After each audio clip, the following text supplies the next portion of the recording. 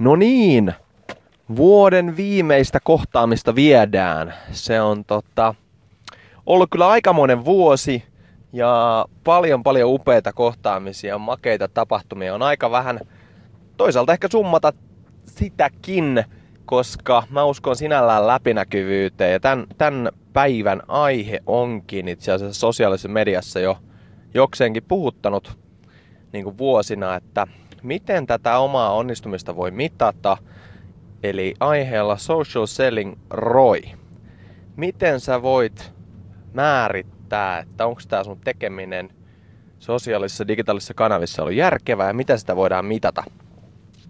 Ja no omalta osaltani voin sanoa, että sinällään niin kuin, tää on tavallaan helppoa ja tavallaan vaikeaa mitata, eli riippuu tietenkin mitä me lähdetään mittaamaan, eli nyt jos mietitään niin kuin se perusasia, mikä oli se tärkein syy, miksi mä lähdin itse sosiaalista myyntiä tekemään, eli liikevaihdon kasvu, niin se on ollut kyllä niin kuin positiivinen piristysruiske itseltäni. Eli kun lähdin oikeastaan tänä vuonna vahvemmin niin tätä social selling valmennuksia, koulutuksia tekemään, niin se oli vei mun ajasta alkuvuonna noin 15%. Ja loppuvuonna se on vähän tahti kiivastunut ja se on ollut tietenkin ihan positiivinen juttu, että yrittäjälle riittää hommia, niin 40 plus valmennusta, en ole varmaan kuin 42-43 ja karvan vajaa 50 000 euroa liikevaihtoa näistä valmennuksista, sparrailuista erinäköisesti. Eli kiva tommonen pikku lisätienesti tuossa sivulla ja ensi vuonna sitten tietenkin odotan tän nyt vähintään tuplaantuvan tämän valmennusliiketoiminnan, kun sille dedikoidaan vähän enemmän aikaa. Mutta hieno vuosi, upeita muitakin pitkän tähtäimen juttuja, paljon blogeja, kirjoitin vähemmän kuin sitä edellisenä vuonna, noin 20, mutta toisaalta niitä on luettu paljon enemmän. Eli ehkä voisi sanoa, että joko on tavoittanut yleisöni tai sitten laatu on ollut parempaa, en tiedä. Ja pääsin tänä vuonna tosiaan top 100 social selling vaikuttajien listalle maailmassa. Ja se oli sinänsä kiva, koska se ei perustunut pelkkään määrään se lista. Eli siellä tutkittiin myös niin kuin, miten tämä sisältö eri tavoin sitouttaa ja mikä se sisällö on laadullisesti. Se oli ihan kiva yllätys. Ja sitten yksi kansainvälinen kurssi keväällä Irlantiin Digital Marketing Instituutille pääsin tekemään asiantuntijana Social Digital Selling tämmöiseen Professional Diploma in Social and Digital Selling kokonaisuuteen, niin kokonaisen moduulin nimeltä Social Account Management, joka on sitten niin kuin voisi sanoa account managerin ja key account managerin tapa, miten hyödyntää sosiaalista myyntiä. Ja se oli sinänsä hieno juttu, koska tämä kyseinen taho, Digital Marketing Institute, on yksi arvostetuimpia alallaan ja kouluttaa IBM, Googlea ja isoja taloja, kokista, kaiken näköisiä. Eli hieno vuosi senkin suhteen. No sitten tietenkin toinen haaste on se, että miten mitata mittaamattoman arvokkaita asioita. Eli jos puhutaan niin kuin ROIsta, Return on Investment, niin tietenkin se on, tykkään Gary Vaynerchukin tästä yhdestä videosta, joka kannattaa kyllä käydä katsomassa, semmoinen kuin What's the ROI of your mother? Niin tavallaan siinä, missä äitikin, niin sosiaaliset verkostot ovat sinällään mittaamattoman arvokkaita. Ja kaikelle ei voi laittaa euromerkkiä tai jotain muuta numerista arvoa. Eli voisi ajatella, että tämä on sitä pitkän tähtäimen duunia ja kaikki se, mitä sä teet toisten hyväksi, autat toisia pyyteettä, tulee varmasti takas myös euromerkkisenä jossain välissä. Mutta eli paljon totta kai asioita, mitä ei voi edes mitata. Kiitos siitä sullekin, oli ihan upea. Se, että sä käytät tähän aikaa, että sä kuuntelet sulle tehtyä lähetystä, niin se on mulle arvokasta. Siksi näitä tehdään. Mutta sitten mennään sitten aiheeseen, eli puhutaan kuitenkin mitä me voidaan mitata, eli social selling ROI. No niin, lähdetään me siitä, miten me mitataan niin kuin henkilökohtaista sosiaalista pääomaamme, omaa vaikuttavuuttamme verkossa. Ja siihen on onneksi hienoja vermeitä nykypäivinä tullut. Ja aloitetaan sillä. Social selling työkaluista tai kanavista numero 1 on tietenkin LinkedIn. Edelleen, vaikka Facebook haastaa pikkasen myös B2B-puolen, niin kyllä se linkkari on se kovin verme. Ja siellä on hieno tämmönen indeksi. Eli LinkedIn on tehnyt nerokasta duunia siinä mielessä, että he on niin kuin tavallaan omistanut tätä social sellingia jo vähän pidemmän aikaa. Ja he on määrittänyt social selling indeksin, joka perustuu 4 tämmöiseen peruspilariin, josta ollaan aikaisemmissa lähetyksissä puhuttu. Ja sillä sä voit kirjoittaa Googleen social selling index, niin se on hyvä siinä mielessä, koska se on niin kuin tavallaan puolueeton, joskin LinkedIn siis omistaa sen, mutta puolueeton siinä, että kaikille se on niin kuin yhtä, se arvottaa kaikki samalla lailla tai samoihin parametreihin perustuen, jolloin sä saat, että miten sä ränkkäydyt tämän mittarin perusteella nyt muihin. Ja se on 0–100 asteikko ja oma tulokseni huitelee siellä 85–90 välillä. Ja se on niinku top 1%. Ja sinne pääsee tosi helpolla. Eli suuri osa ei vielä kuitenkaan ole aktiivisia LinkedInissä näin niin kuin myynnin näkökulmasta. Mutta se kannattaa käydä katsoa. Sillä sä voit mitata, eli otat ylös social selling indeksisi vaikkapa tänään, mikä se on 1.1.2017, ja tarkastelet sitä sitten vaikka 3 kuukauden jaksolla tai millä tahansa, ja katsot, että mitä on kehittynyt. Siellä on joku, jos sä pääset ottaa kiinni. Twitterin puolella, jos puhutaan vielä kanavien päällä olevasta mittaamisesta ja sosiaalisen niin kuin oman vaikuttavuuden mittaamisesta, niin siellä on saman tyylinen työkalu kuin semmoinen kuin Cloud. Eli se on pitkään ollut jo semmoinen, millä mitataan online influenssia, mikä se on, verkkovaikuttavuutta. Ja se on hyvin paljon raaempi se mittari. Eli Justin Bieberillä on 97 ja sitten itsellä taitaa olla jossain 60 hujakoilla, joka on niin kuin NS varsin hyvä. Mutta se on siis säälittävä. Kertoo siis säälittävä. Sehän on se taso, millä meikäläinen vetää. Ja mutta se on hyvä mittari. Katsoo vähän, että miten se menee. Jälleen kerran, missä sä meet nyt ja mikä se on sitten vaikka hetken päästä, niin antaa sulle pientä kuvaa. No sitten muita tapoja mitata.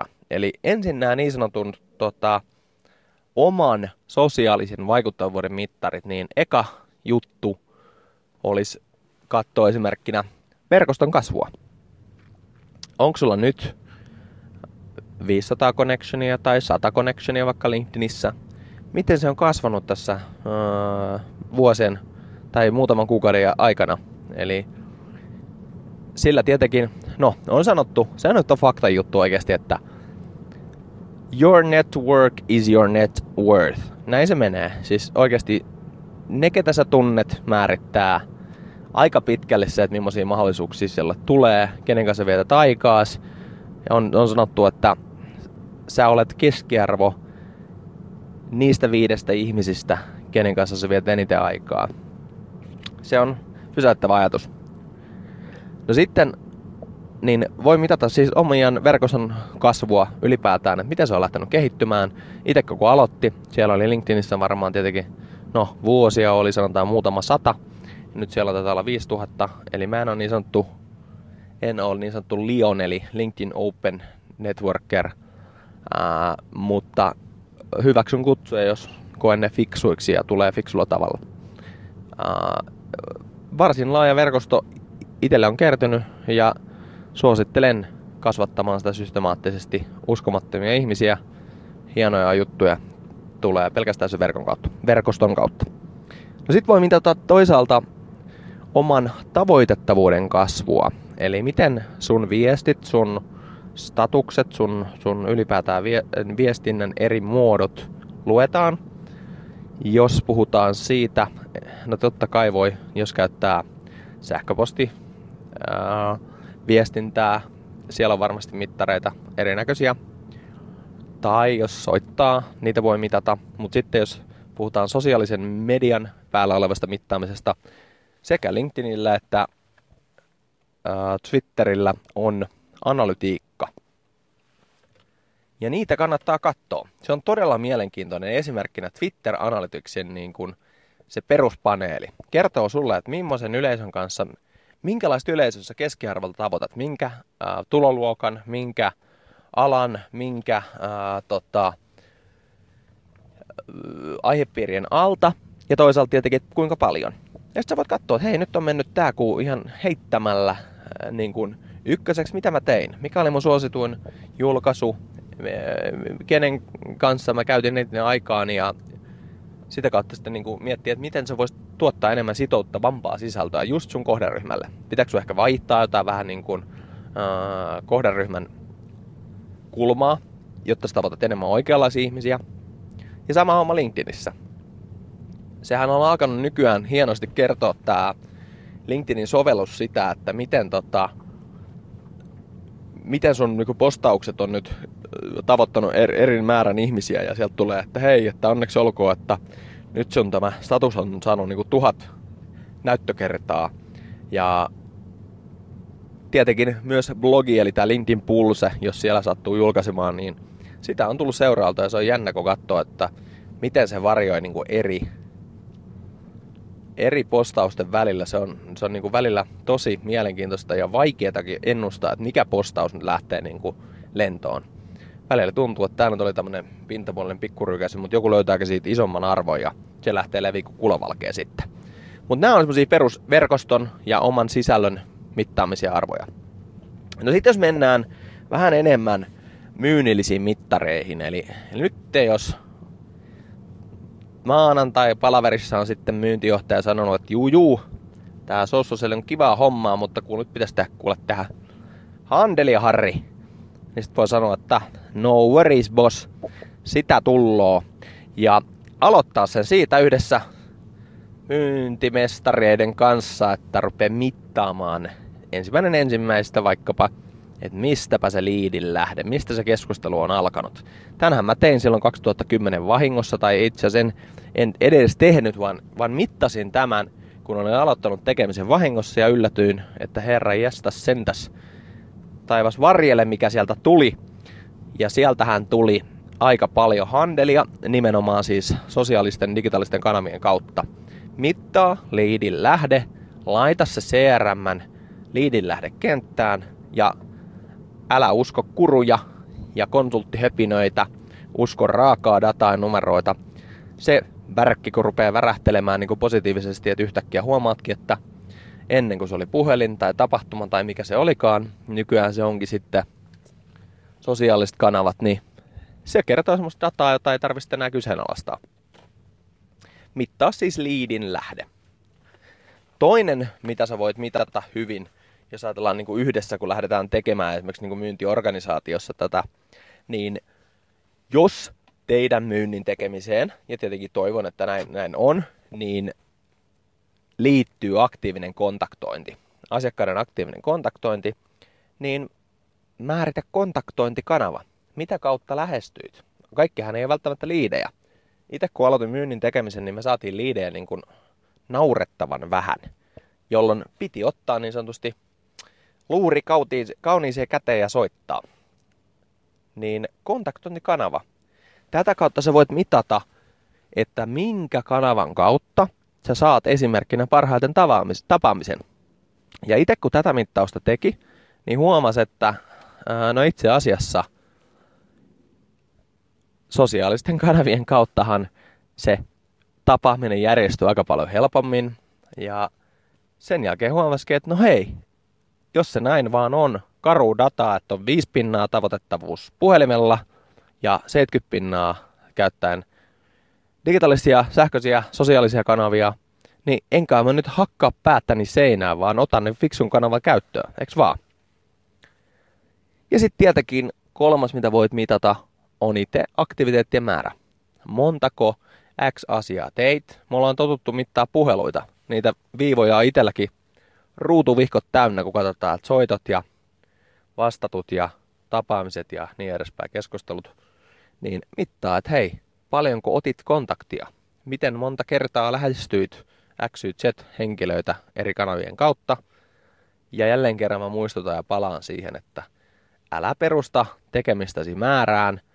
Muista, että tämä ei ole mikään haulikko peli. Siellä on Twitter- ja LinkedIn-profiilin takana aito ihminen.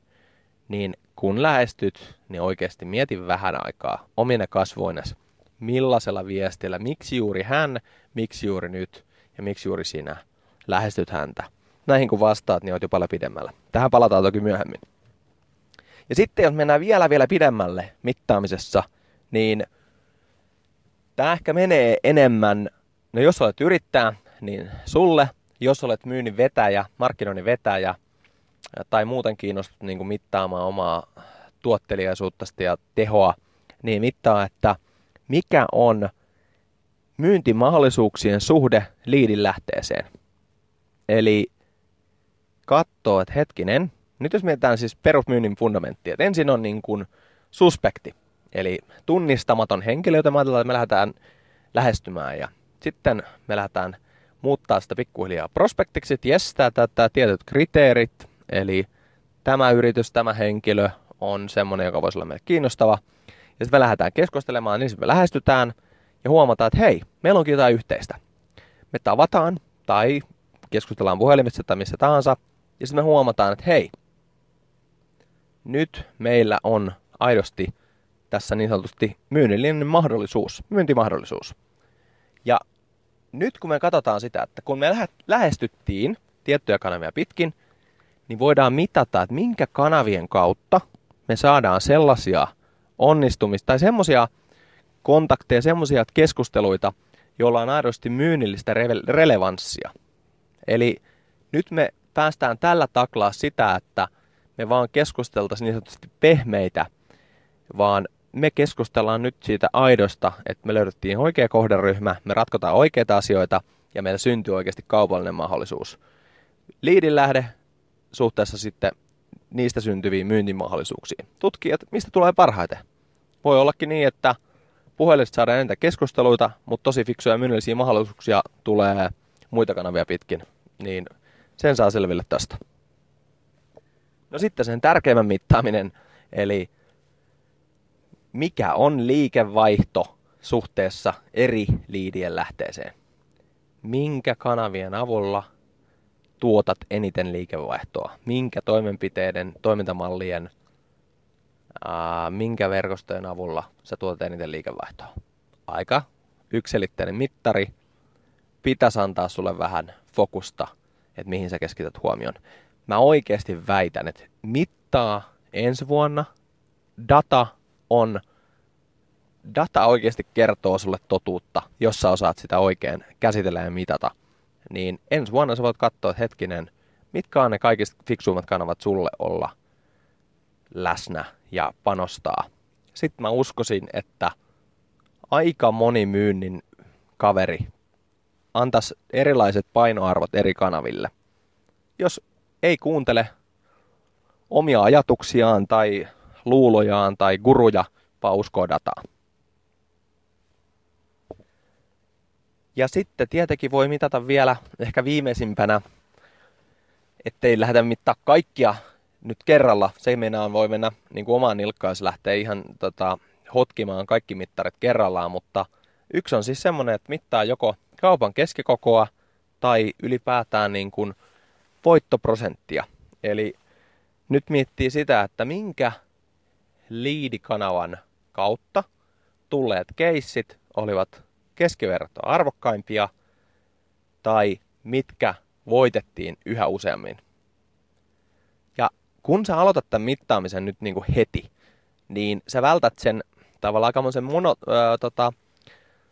manuaalityön, minkä itsekin tein, joka oli hirveän tärkeä, koska se johdatti mut tälle koko tielle. Eli 2010 tosiaan mähän ajoin kaikki tilaukseni ulos CRM-järjestelmästä ja mittasin oikeastaan kahta asiaa.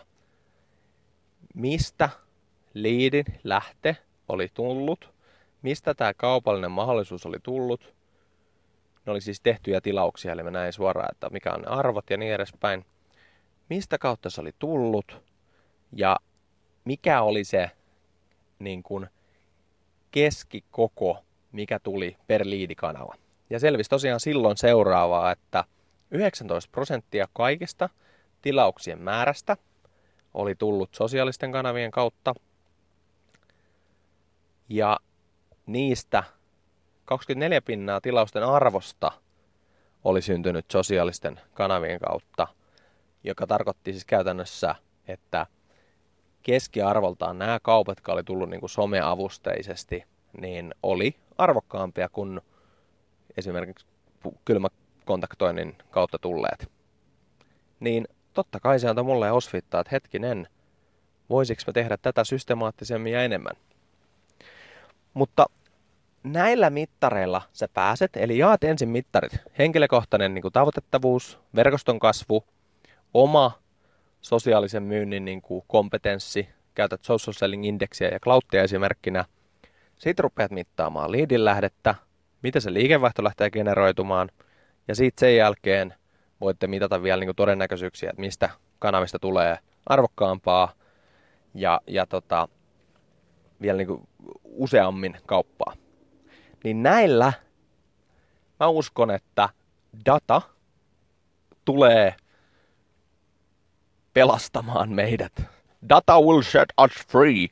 Ja näillä mietteillä minä toivottelen sulle oikein mahtavaa alkavaa vuotta 2017.